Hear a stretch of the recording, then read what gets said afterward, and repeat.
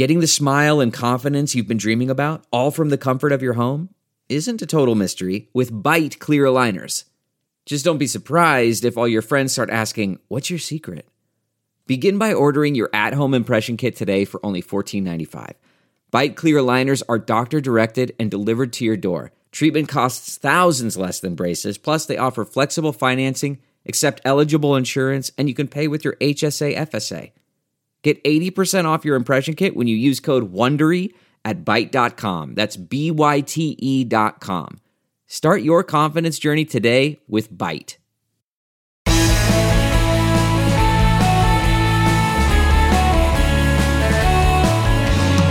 Hello, friends. Welcome back to the Bill Press Pod. In American politics, there's never been a woman quite like Nancy Pelosi.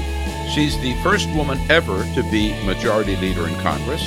As a leader, she's the first woman ever to sit at the table in the White House with congressional leaders from both parties. She's the first woman ever to be Speaker of the House of Representatives. Not only that, she's done it twice, and she drives Donald Trump crazy. As Amy Klobuchar said in one of the presidential debates, quote, "If you don't think a woman can beat Donald Trump, Nancy Pelosi does it every single day." And yet, we know very little about Nancy Pelosi, where she comes from, what makes her tick, and what makes her so effective. Until now, that is. In a new biography of Speaker Pelosi called Pelosi, Time magazine national political reporter Molly Ball captures Nancy Pelosi at her very best. I recently interviewed Molly Ball for a special program at the Hill Center on Capitol Hill. Molly Ball, good to see you. Thanks for joining us. Great to see you, Bill. Thank you so much for having me. So I want to start at the end because I was struck in the afterword to the book where you say that about Nancy Pelosi, you don't have to agree with her to respect her accomplishments and appreciate her historic career.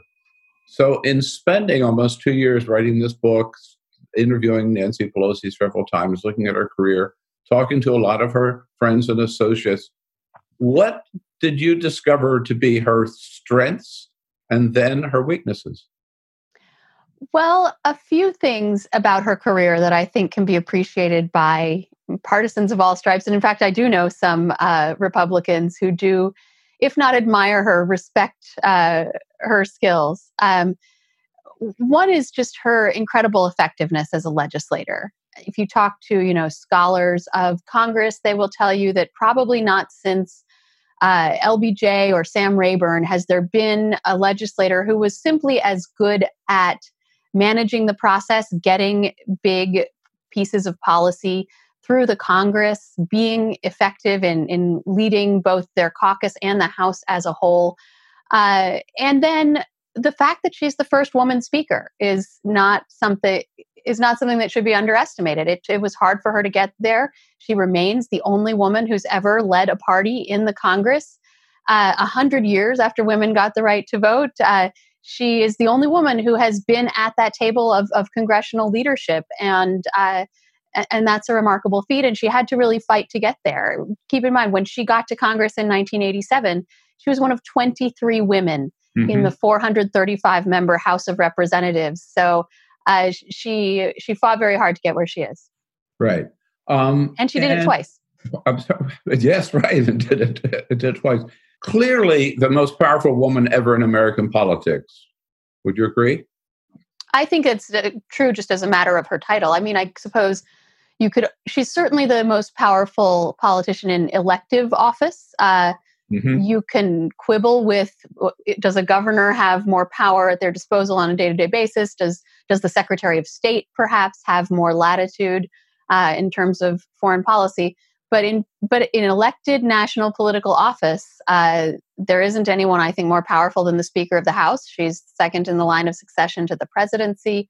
And you can see simply by the list of things that she's accomplished, that incredible power that she's had to shape the policies that affect all of our lives. And she gets the title from several people, as you mentioned in the book, Master Legislator.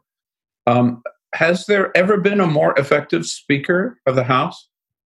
Well, again, I'm not expert on congressional history, so I don't know how to, but I certainly have spoken to several people who were around for the past few speakers, who are around for the Gingrich speakership, the Tip O'Neill speakership, even some of the speakers of the past century. And she stacks up against them pretty impressively, especially when you consider the changes that have occurred in politics and in Congress during the time she's been there. She was in Congress for that, Newt Gingrich Republican Revolution in 1994, which is where a lot of scholars today and experts today trace a lot of the current dysfunction and partisanship and polarization to. So she's come to power in an era where it has been harder and harder for a lot of reasons for Congress to get anything done. And yet she's been able to get a lot of things done. So I first met Nancy Pelosi when we were both active in Democratic politics in San Francisco. She is known, rightfully so, as a San Francisco Democrat. But as you point out, that's not where she started, right? It all began 3,000 miles away from San Francisco. Tell us about that. That's right. She was born and raised in Baltimore, where her father was a member of Congress when she was born. And when she was 7 years old, he became the mayor of Baltimore. She actually swore him in for his first term as mayor, and it's one of her favorite early memories, and wrote the speech that he gave with help from the nuns at her Catholic school. So, she was very much shaped by that world of old school, white, ethnic, democratic, urban machine politics. That was the tradition that her father was a part of. And I think it's kind of a handy metaphor for not just her career, but the transformation of the Democratic Party that has gone from being the product of some of these sort of old school urban machines to the sort of coastal urban liberal party that she sort of represents today and is a part of today. And she is a very interesting combination of those two profiles, those two skill sets. On the one hand, she knows how to count votes. She knows how to organize and work the levers of power the way her father did back in the old days. On the other hand, she's very much representative of her district in a lot of the causes that she's advocated and the things that she's worked on throughout her career, and certainly in the way that she has been, some would say, caricatured by the right as this sort of avatar of the far left and as you said, the San Francisco Democrats. Well, so I know a lot about her father, member of Congress and mayor, about her brother who was mayor. I didn't know until I read your book how important a force her mother, Annunziata, was in Nancy's political, let's say, education. And she, her mother, was really very much a part of the political machinery in Baltimore. That's right. And I really did want to sort of recenter her mother in this narrative because when Nancy Pelosi talks about her, she talks about her as a partner in her father's political enterprise. But I think, for obvious reasons, not having had those titles in front of her name and the fact that Nancy Pelosi went into the family business, it's been natural for people to associate her with her father's tradition. But her mother was very important in her life. Her mother was sort of the brains of the political operation in a lot of ways, running the Baltimore Women's Democratic Club out of the basement of their row house in Little Italy, which was so crucial to getting out the vote in order to get her father elected.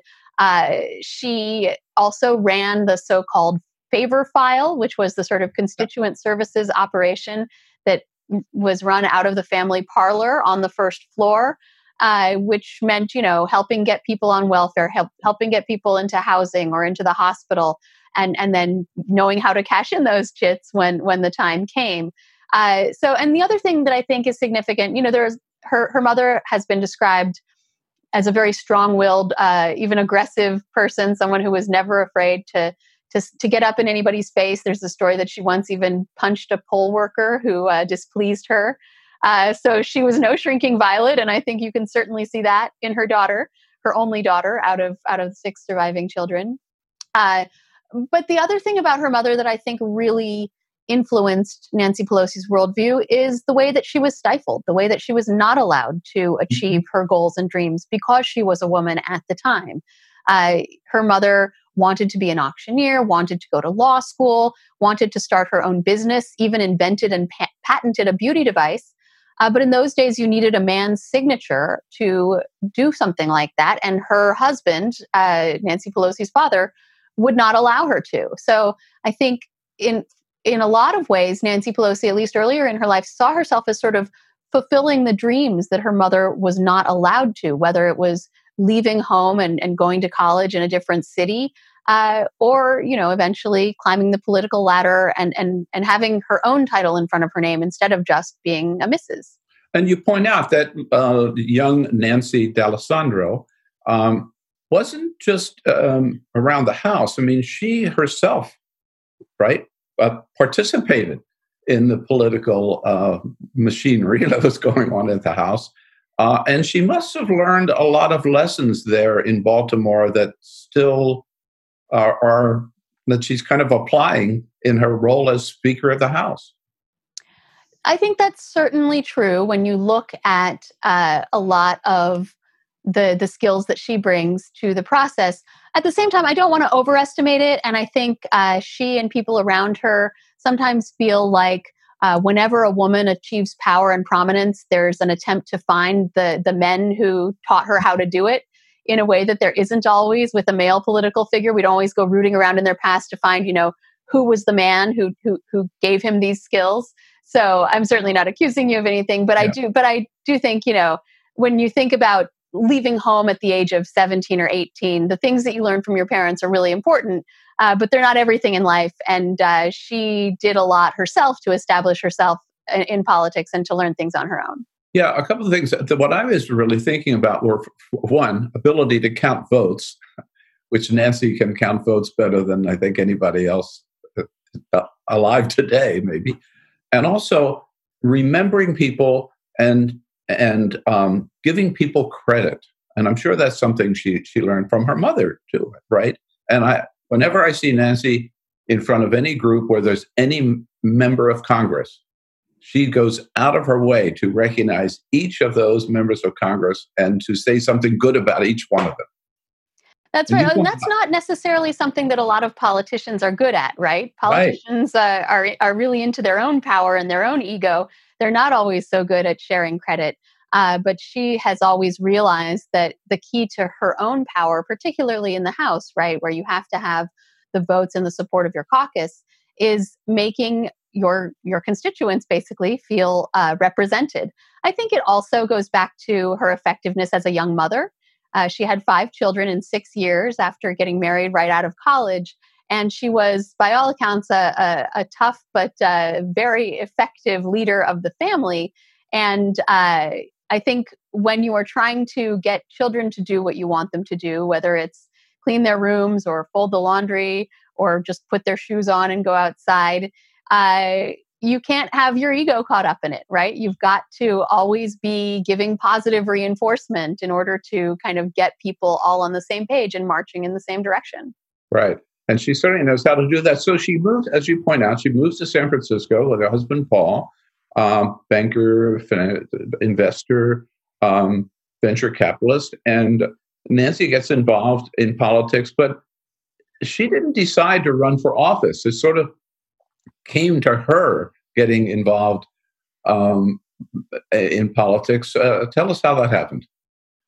Well, she has always described herself as a sort of accidental politician, someone who never saw herself seeking political office herself. She saw herself as a strategist, someone who might operate behind the scenes, a fundraiser, a party operative, as you well know. But before she ever ended up running for office, she was well known as a fundraiser on the national circuit as well as the California circuit, and also was a top party player who was chair of the California Democratic Party, the largest Democratic Party in the country, made a failed bid for chair of the DNC, helped bring the 1984 Democratic Convention to San Francisco. She was already a player, but she always said she never wanted to be in elected office herself. And in fact, over the years that she was doing those things, many people asked her to run for office, and she always said no.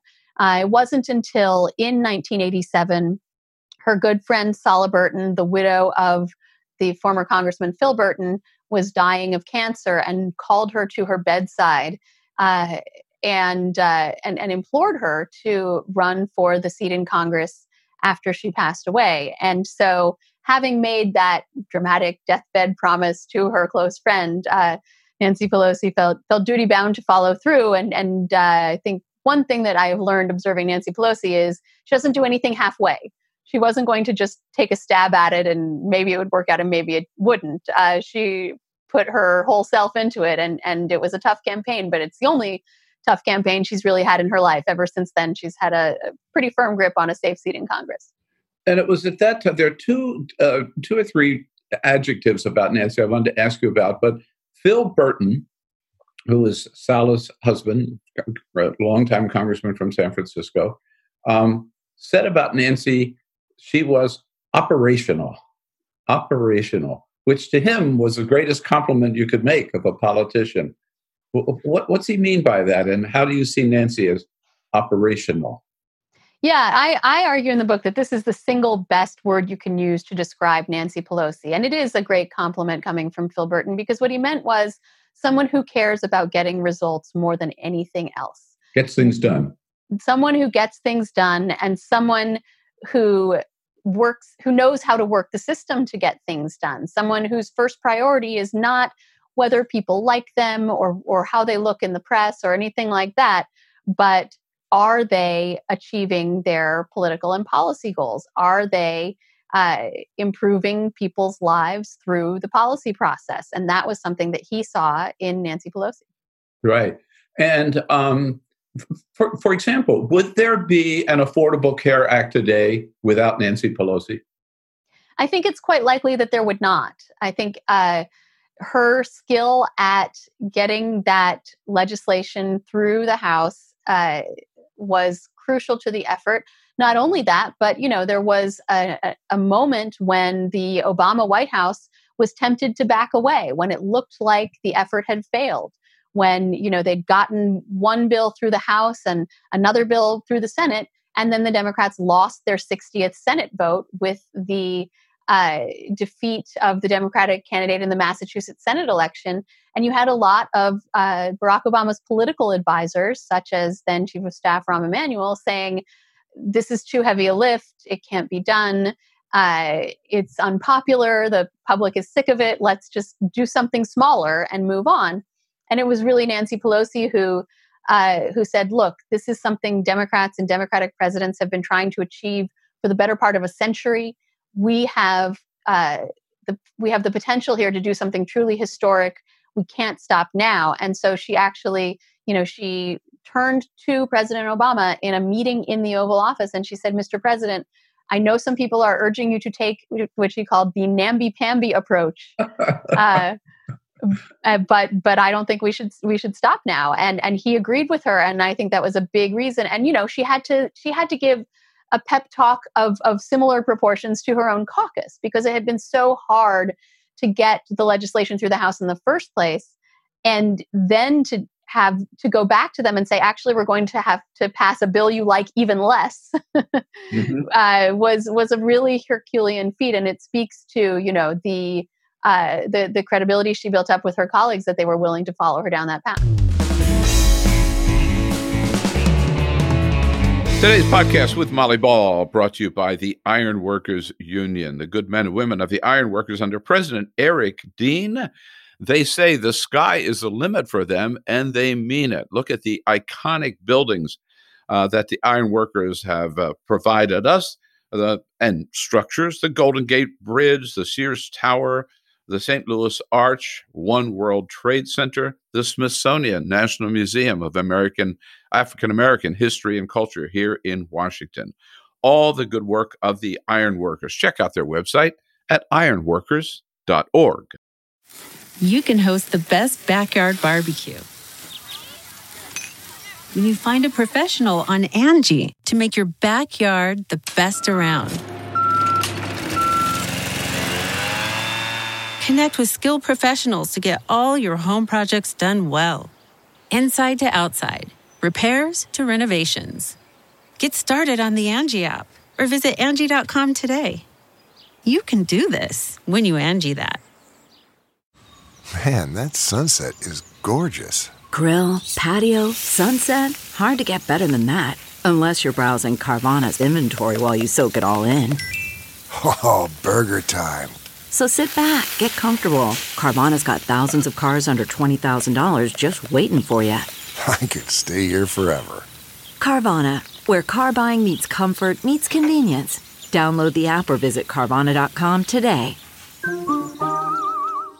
Delve into the shadows of the mind with Sleeping Dogs, a gripping murder mystery starring Academy Award winner Russell Crowe. Now available on digital. Crowe portrays an ex-homicide detective unraveling a brutal murder he can't recall. Uncovering secrets from his past, he learns a chilling truth. It's best to let sleeping dogs lie. Visit sleepingdogsmovie.com/Wondery to watch Sleeping Dogs, now on digital. That's sleepingdogsmovie.com/Wondery. CarMax is putting peace of mind back in car shopping by putting you in the driver's seat to find a ride that's right for you. Because at CarMax, we believe you shouldn't just settle for a car. You should love your car. That's why every car we sell is CarMax certified quality, so you can be sure with upfront pricing that's the same for every customer. So don't settle. Find love at first drive and start shopping now at CarMax.com. CarMax, the way car buying should be.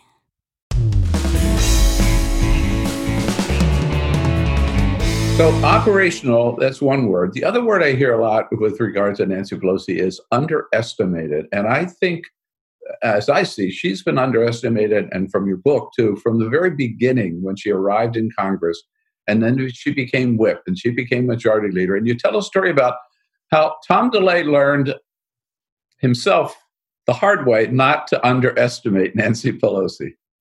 Yes, this is when she had just become the minority leader. So the leader of the Democratic minority in Congress, and Tom DeLay was the majority leader, and the speaker at the time was Denny Hastert. And they were apportioning the new committees, and she had received a promise in writing from the speaker that the committees would stay the same size, and she had just finished appointing the Democrats to the important committees, and only to get a call from Tom DeLay saying, hey, actually, we think we're going to reduce the size of this committee. It shouldn't be a problem, right? And she said, no, it is a problem. I have a promise right here from the speaker. And he's sort of wheedling her and trying to talk her into it. And she stops him and she says, life on this planet as you know it will not be the same if you persist in this notion. Wow. And it's such a classic Nancy Pelosi utterance. I think probably many members of her caucus and the opposing caucus have heard versions of it over the years. And it's really, it really speaks to her toughness, her steeliness, her unwillingness to back down. And I think a lot of other leaders might have let something go over a handshake or, the proverbial cigar in the smoke-filled room. And she's never been that kind of leader. She's very tough. And she's been underestimated throughout her career, partly because she's a woman and people weren't sure whether to take her seriously as this sort of rich fundraiser from San Francisco.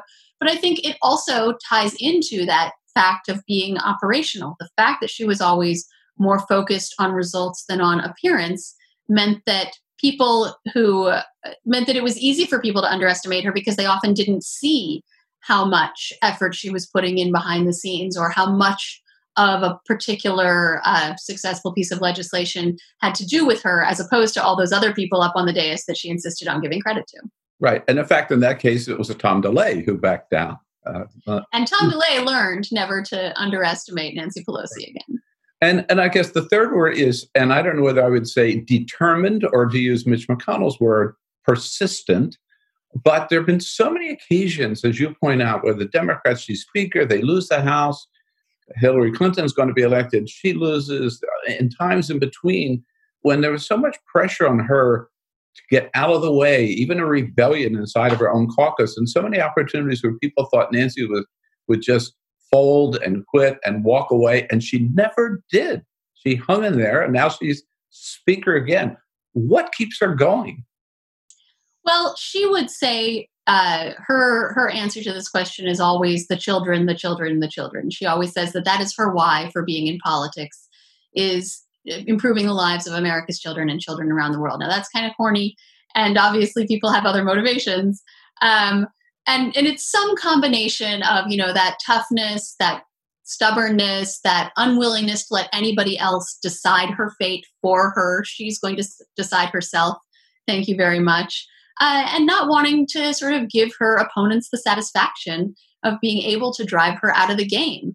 A former aide to her once said everything she does is rooted in this combination of obligation and confidence, right? This feeling that somebody has to do this and I am the one who can do it. So pretty much everything she does. So I think she looked at the House, say, after the Democrats lost it in 2010, and the prospect of going from Speaker of the House to Minority Leader is a very unpleasant one. And most people assumed that she would take the opportunity to enjoy a nice retirement. But I think she looked at the situation and said, well, somebody has to lead the Democrats in the minority, and I'm the only one who can do it. The other people who are available to do it are not going to do the job the way I think it ought to be done. And so year after year, she's very tenacious. She's very patient. And so even as, that frustration and angst within the Democratic caucus has grown, in part because she and her two lieutenants have been in charge of the House Democrats for more than 15 years now, she doesn't step aside because she, I think, doesn't see someone else that she feels can do the job. Right. And also I've heard her say, and you point out in the book too, that if she were to walk away, there would be no woman at the table. Yeah. And I think that's really important to her. The fact that she is the only woman ever to lead a party in the Congress means that when the president meets with the top congressional leaders, she is the only woman in the room, and she has been throughout her career. And it's been remarked upon in some of those photos of, her standing up to Trump in the White House. But that's not a new feeling for her. It's basically been her whole career. After the 2016 election, she told me and a few others that she would have considered stepping aside if Hillary Clinton had won the presidency, because there would be a woman at the table. Now, who knows? Nobody heard her say that before the election, so who knows if she really did have that intention. But I do think it is important to her that women's voices be represented, and she takes seriously the fact that if she weren't there, it would be a room full of men. Right. So in 2018, when Democrats in charge, and there's suddenly this whole new burst of energy, and in terms of these younger members being elected to Congress, total different generation than Nancy Pelosi, a lot farther to the left, maybe, that at least publicly, than Nancy Pelosi, the Squad and AOC and all the names that we know. How did Nancy deal with them? Well, her public posture is she loves seeing young progressive women in Congress. And she has done a lot to increase the number of women in Congress, which, having been 23 when she got there, is now over 100 for the first time in history. And she's been a big part of, recruiting and encouraging women to run. And as you sort of alluded to, I think she would quibble with your premise that the energy is primarily on the left, because the reason Democrats have the majority in the House is primarily because of, more moderate members who are able to win swing districts and take seats away from Republicans, rather than, win a primary for a safe Democratic seat the way Alexandria Ocasio-Cortez did. Right. But it very much is of a piece with her MO that, the day after Joe Crowley, one of her friends and loyal lieutenants, lost his primary to Alexandria Ocasio-Cortez, 1 minute she was on the phone commiserating with Joe Crowley. A few hours later, she was on the phone welcoming Alexandria Ocasio-Cortez and saying, I love seeing new progressive women in Congress. Thank you for having the courage to get into the arena, and let's see what we can do together. So, there have been some high-profile clashes between her and that left flank of the party. But I think it's important to remember that not only do they not necessarily represent the sort of part of the Democratic caucus, they don't even necessarily represent the progressive part of the caucus, because the Congressional Progressive Caucus is much bigger than those four members that I think Nancy Pelosi regards as a sort of a relative fringe. Right. Molly Ball, a national political correspondent with Time Magazine and CNN contributor, is the author of the great new book, Pelosi. You'll see a copy of it right there in back of Molly, with Nancy Pelosi with the red coat stepping out of the White House, Molly, after maybe one of Donald Trump's most awkward moments, right? That he sort of downplayed her importance and she let him have it. Tell us that story. Yeah, it really tells you everything you need to know about sort of the relationship between the two of them and what she has come to signify in our current political moment. I think a lot of people remember that code and remember that moment because this is December 2018, shortly after those midterms have elevated Democrats to the majority in the House, but before Nancy Pelosi has managed to secure enough votes to guarantee that she will return to the speakership. So she's in the middle of this tough battle inside the caucus with a lot of a few determined opponents who would like to see a different, fresh face atop the Democratic Party. And meanwhile, she is trying to negotiate to keep the government open. And so she and her Senate counterpart, Chuck Schumer, go into the White House to negotiate with Trump. And rather than a closed-door negotiation that they were expecting, Trump invites the cameras to stay in the room. And then in the course of this conversation about whether there should be a border wall and so on, Trump says, well, Nancy can't really talk right now. She's got a tough situation with her own people. And she stops him. She interrupts him. She's never been afraid to interrupt a man who was talking over her and said, Mr. President, please don't characterize the strength that I bring to this meeting as the leader of the House Democrats who just won a big victory. So that was her laying down a marker and saying, you know, American people have vested me with this authority and you're not going to tell me how much power I have. And so that was one moment that was really resonant, just that quote, her saying that. And then, you know, getting up, walking out of the White House, putting on that red coat and those tortoiseshell sunglasses and smiling that little sort of self-satisfied smile. For a lot of people on the left, especially, it was the first time they'd seen anyone stand up to Trump in that way. And so it was sort of symbolic of the whole political current that swept the Democrats into the House majority, that people could finally see a countervailing force in the national government to stand up to Trump and say, you don't get everything you want, you have to deal with us now. And then just the image of, you know, being a woman standing up to a man in that way, I think resonated with a lot of people as well. And it really, I didn't design the cover. I love the cover of my book. I think it's beautiful, but it also speaks to the way that her image has turned around in this moment as so many people have come to appreciate what she stands for. Right. And we've seen several moments since the famous clap during the State of the Union. Well done. You look just like the Union address, the time when she walked out of a meeting in the cabinet room and said, all roads with you lead to Putin, paraphrasing a little bit. And also when she ripped up his speech after the last State of the Union. More than anybody else, she has a way of getting under Donald Trump's skin, doesn't she? She really does. And many of his people have also said that he seems a little bit afraid of her in the way that he doesn't a lot of other politicians in either party. She just seems to have his number. And it goes back to the very beginning, shortly after the inauguration, when all of the congressional leaders went to the White House for the first time. And they're all sort of politely mingling. And Trump is going on about how, you know, he says, you know, I really won the popular vote. And everyone else sort of smiled and nodded, even though they knew it wasn't true. And it was Nancy Pelosi who spoke up to say, Mr. President, that isn't true.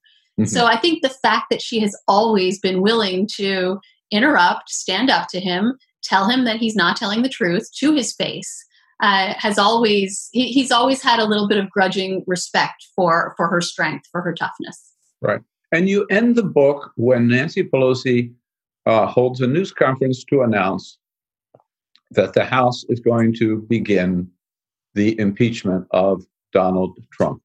Is that do you end there because that's the peak of her career, her greatest accomplishment? Way to spoil the ending, Bill. No, I mean, I ended it there, honestly, partly for logistical reasons, because I was I was on a book deadline, and she's still in office, and events are, continuing to happen even as I'm trying to write the book. But I actually think it was a fitting moment, not because it's the capstone to her career and will be her legacy. She believes, and I think she's probably right, that the Affordable Care Act will be remembered much more than the impeachment of Donald Trump as a sort of landmark in American legislative history. But at the same time, I did think it was a fitting moment to juxtapose the things that she stands for, the institutionalist, she's giving this speech about the founders and the Constitution and the bedrock of democracy, and the juxtaposition of that to the sort of chaos represented by Trump. It really is the sort of ultimate confrontation between the political forces that are shaping the present moment, and it's the sort of climactic moment in that regard. So I did think it was a fitting way to end it, even though I kind of had to end it there anyway. And finally, what did Nancy Pelosi tell you about how long she's going to be in office? She does not talk about that, and she gets annoyed if you mention it. But I do reveal in the book that, in order to regain the speakership after 2018, she had to negotiate with all these different factions in the caucus. And one of the concessions that she made was a term limit. She agreed that she would stay on not past 2022. And then she went into her next meeting laughing because she said, well, I was only planning to stay one term anyway. So, and this is a signature negotiating tactic of hers, the fake concession. I feel like I've learned a lot about how to negotiate with my young children from watching her. And so one of those tactics is to pretend you're giving up something that really matters to you when actually it doesn't mean anything to you at all, or you'd already given it up in your mind. But I don't know if that's still her plan. And it's been very interesting to see after that hard-fought battle to regain the speakership, she's really brought around a lot of her former detractors, especially a lot of the moderates in the House who worried that, she made them look too liberal. It's a lot of those members who now are grateful for her leadership and the way that she's kept the caucus, in their view, focused on the mainstream instead of spinning off into left-wing world. Molly Ball, thanks you so much for spending so much time with us today. Again, I know Nancy well. I've known her a long time. And yet there was so much in the book that I didn't know. And I thought you really captured her spirit and her energy, which is indefatigable, and her determination, the things that we talked about. Excellent job. Thank you so much. And Molly Ball, great to see you. All right, stay safe, stay strong, and lots of luck with the book. We'll see you again soon. Thank you so much for having me, Bill. And that's it for today's podcast with Molly Ball. Don't forget to buy a copy of her book, Pelosi. A link to buy the book will be in the episode notes to this podcast, of course. And we also ask you a favor, if you're new to the podcast, if you like what you heard, please subscribe to the Bill Press Pod. If you haven't already done so, just wherever you're listening to this podcast, pull up the Bill Press Pod, click on subscribe, and you are in. And then, as another great favor, tell all your friends about it. And we also ask you to, and remind you to follow me on Twitter, @BillPressPod, @BillPressPod. Donald Trump's not the only one out there on Twitter. We try to keep up with him a few times a day, and that way you also know about every upcoming podcast of the Bill Press Pod. Meanwhile, stay strong, stay safe, stay healthy, and come back for the next edition of the Bill Press Pod.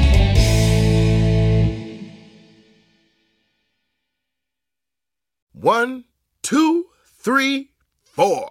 Those are numbers, but you already knew that. If you want to know what number you're going to pay each month for your car, use Kelley Blue Book My Wallet on Auto Trader. They're really good at numbers. Auto Trader.